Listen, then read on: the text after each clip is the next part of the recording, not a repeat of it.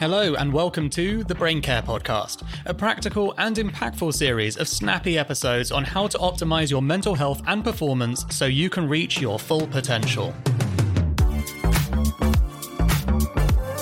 My name is Dan Murray-Serter, and I'm the co-founder at Heights. We make smart supplements and clever content with the world's leading experts to help you take care of your brain so it can take care of you. Welcome back to the Brain Care Podcast. So on the show today is Dr. Mike Dow. He is America's go-to therapist and a highly sought-after psychotherapist. He's also a New York Times best-selling author of brilliant books such as The Brain Fog Fix, Healing the Broken Brain, and Diet Rehab. So, Mike, we met over some incessant messaging from me on Twitter and Instagram, but welcome to the show and thank you for saying you'll come on. I am so glad we made it from social media to this incredible platform. So thanks for having me. Awesome. So in this first episode with you, I want us to explore a topic that you are an expert in already, which is brain fog, which is something that comes up so often from people in our community, of course, and something so many of us have experienced. So I think before we can really think or talk about treatments and remedies, frankly, we do have to understand what it is and define it properly, because my version of brain fog might be different to yours, etc. So take us through this. What is brain fog according to the expert opinion?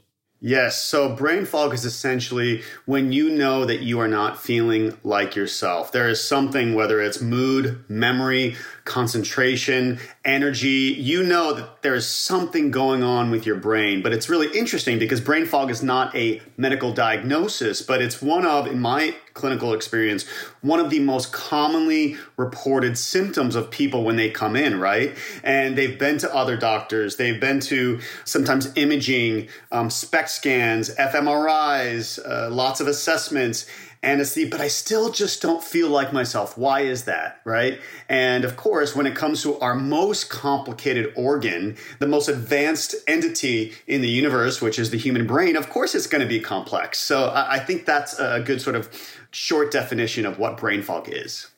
Great. Okay, so for those that don't know and haven't read, can you actually just tell us a little bit about your best-selling book, The Brain Fog Fix?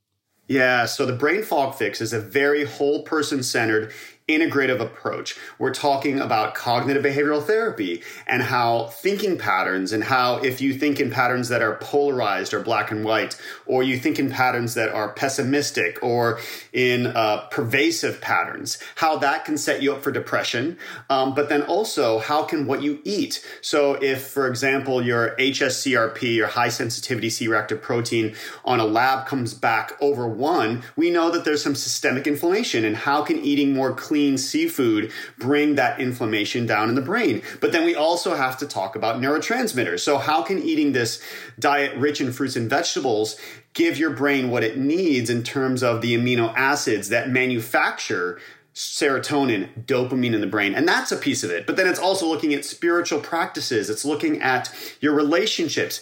And unless you deal with all of that, you're not going to feel your best, right? So I really wanted to write a book that was really integrating all of those things, because I certainly know in the tens of thousands of hours and the thousands of people I've treated, that unless you have all those things together, you're not going to get rid of that brain fog, in my opinion. Yeah, it's really interesting. It's not often that you hear a doctor talk about the spiritual side of things as well, right? So did you get pushback when you were talking about that and writing about that as well? I think a little bit. And I think a lot of my colleagues are so hyper-focused on one thing. And I always go back to this, I may botch it, but this quote, when you're a hammer, everything looks like a nail. And I think that if your training is in one area, that's fantastic. And you're probably, yes, an expert in that area. But how can we treat the brain without addressing spiritual practice? You know, it's something that has been part of traditions for thousands of years. You know, the human brain didn't all of a sudden evolve when things like medicine and psychology became these licensed professions, right? And in many when we go back hundreds or even thousands of years, a lot of these roles were actually filled by shamans or rabbis or priests or these community leaders. And we were doing psychotherapy within our villages, right? So yeah, you have to mind the spirituality, because we know that spirituality, so meditative practices, they change the brain. They literally make this most human part of the brain, the prefrontal cortex, it actually gets thicker with meditation practice. So I think we now have some scientific validation that yes, spiritual practice should absolutely be a part of any good program. So, we talked very, very broadly on, I guess, some of the symptoms and some of the causes. But can you speak, for a couple of minutes more on like some of the more common things that you've seen, the symptoms and causes of brain fog?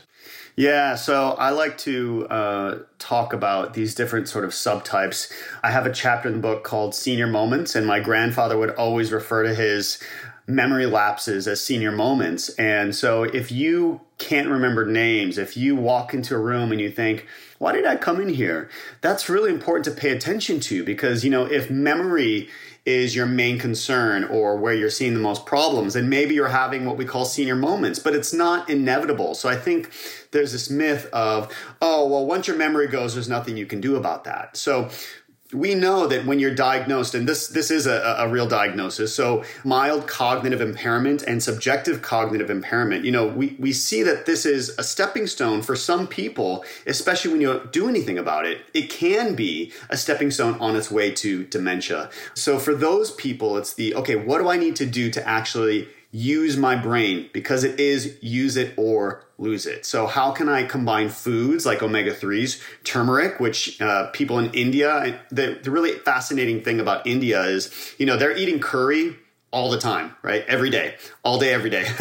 There's turmeric and black spice combined with fat in most meals. So isn't that interesting? Because we know that turmeric, that beautiful yellow spice, when combined with either black pepper or fat, it can help it be absorbed in the body, making its way to the brain and preventing those plaques from forming, reducing inflammation in the brain. And I think the part that you didn't follow through to mention there is actually India has much lower rates of Alzheimer's and dementia than we do in the West. Absolutely, much lower. Thank you for my brain goes very quickly. So I was already on to my next thought without finishing. So thank you for that.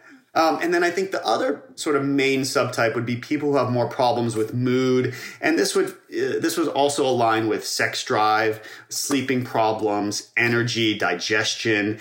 Now it's a matter of really looking at, our stress, our neurotransmitters. Are you missing something in your diet? There was this really fantastic study that looked at the Mediterranean diet. And by the way, my program in the Brain Fog Fix is a modified Mediterranean diet. It's basically a lower carb Mediterranean diet.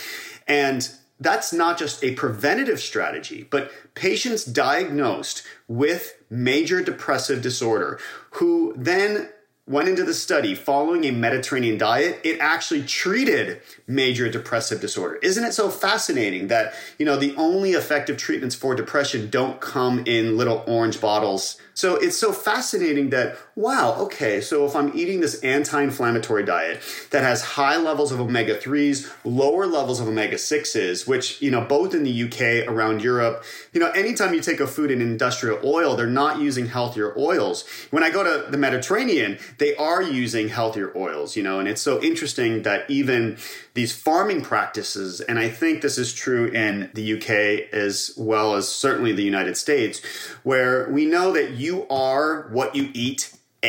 So it's not just the type of protein you're consuming, but what was that chicken or what was that cow eating? Because if that cow was eating these nutritious grasses, then that's going to give the meat and the dairy, the milk, the cheese, higher levels of omega-3s and lower levels of omega-6s. But in the United States, we are feeding them industrial grains, right?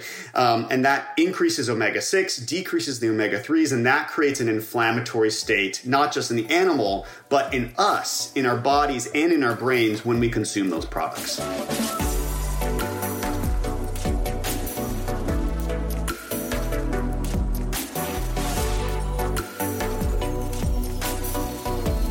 Very, very common for vegans and vegetarians to speak about brain fog as well. You've just talked about, why and how it might appear in meat-eating diets, but what about in plant-based diets? So in plant-based diets, the biggest culprit is the B vitamins, right? So I think that's the first piece. And there's a reason why in America, all of our energy drinks have a ton of B vitamins, because B vitamins really help you with energy. And, I think a lot of vegans, they experience brain fog because it's just like the neurons aren't firing fast enough. There's not enough dopamine because we need those B vitamins to produce those uppers in our brain. The other major reason is that, yes, vegans get a lot of ALA. That's the plant-based omega-3. So looking at these three omega-3s, we have ALAs, EPA, and DHA, right? So when you're eating a lot of ALA, you think, I look on this bottle and it's like, I'm getting thousands of milligrams of ALAs, or it'll just say thousands of milligrams of omega-3s. But guess what? Only a fraction of the ALAs are converted to mostly EPA and almost none to DHA. So what is DHA? DHA is essentially your brain's Play-Doh. It's like the building block for your brain. EPA is more an anti-inflammatory, mood-promoting omega-3. And in seafood, most seafood has roughly the same amount of EPA and DHA. So about 100% of the EPA and DHA you're getting, your brain is using to control inflammation, boost mood, and, support neuroplasticity, because it's literally that Play-Doh. If you're vegan, you're not getting the EPA and DHA. So you're getting the ALAs from, let's say, flaxseed. And then your body is going to lose most of that in the conversion to EPA. So what happens when you have low levels of EPA and DHA? Well, then you're going to have brain fog because you definitely don't have the DHA. So you're definitely not getting the building blocks of the brain. And you're also not getting enough EPA. So I recommend for vegans to look for algae-based DHA supplements. And also, women do better than men because in terms of that conversion, they're terrible at converting ALA to EPA. Women do a little bit better, but we see as women get older, so a 24-year-old vegan is going to be better than a 64-year-old female vegan because we see the conversion rates differ across sexes and across the lifespan. That's super interesting. I had no idea. My big question to you, Mike, is, do you still ever suffer from brain fog, even though you know all of the things to do? A big fat yes. So Dan, I can tell you that my brain, in the past 10 years, I take B vitamins every day. I eat a lot of wild caught salmon every single week, not one or two servings, but multiple servings almost just about every day. I take a really high quality omega-3. I take all these things. I take probiotics. But every once in a while, when my sleep, I was traveling for work last week. I'm shooting a new show that'll be announced soon on one of the major streaming services that you'll have in the UK and we have here in the US. And, I'm shooting these really long days. I'm studying my script the night before. I'm experiencing jet lag because I'm across the country, 3 time zones away. I'm stressed, so I'm not sleeping well. I wear an Oura ring every day, so I can actually see how much deep sleep I'm getting. I'm not getting any deep sleep. I'm stressed out, and, my brain was foggy. But I can tell you that, a couple things. I practice meditation every day. That helps. I take my supplements when I travel. That helps. So I think before, when I used to go from feeling good to going from a 9 to a 2, this stress takes me from a 9 to a 5. So it really does buffer it a bit. But yeah, I still feel a little foggy. I'm still feeling a little bit not like my best self, but I also have the tools from meditation to cognitive behavioral therapy. And when I wake up first thing in the morning, I'm not a morning person, so my negative thoughts tend to really be present in the morning as I'm getting ready and putting my microphone on. It's like, oh gosh, what if you just botch it today? And I have to use my own skills to talk back to myself and say, you've done this for thousands of hours and they keep calling you back to do this, so you must be pretty good. You must be pretty okay at what you do. So, I think it really does mitigate some of the stress, and I think we can all use a little bit more, especially because we all have this extremely stressful event called the pandemic, right? So, or work, or getting back to work, or childcare during a pandemic. It's all of that stress. If we use these strategies, it's not going to fix it overnight because it's not a quick fix. But, you start putting 1, 2, then 5, then 10 of these practices in, and over time you notice, oh, wow, I'm feeling better. And that's what I want people to feel. Amazing. Thank you so much, Mike. I am delighted to be chatting to you again in the next episode about ketamine therapy. So, looking forward to that. Me too, Dan. Thanks for having me.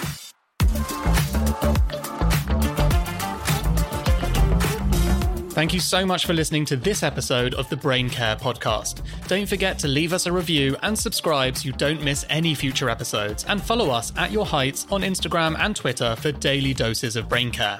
If you want to know more about how healthy your brain is, you can head to yourheights.com/brain health to get your free score from 1 to 100. See you next time.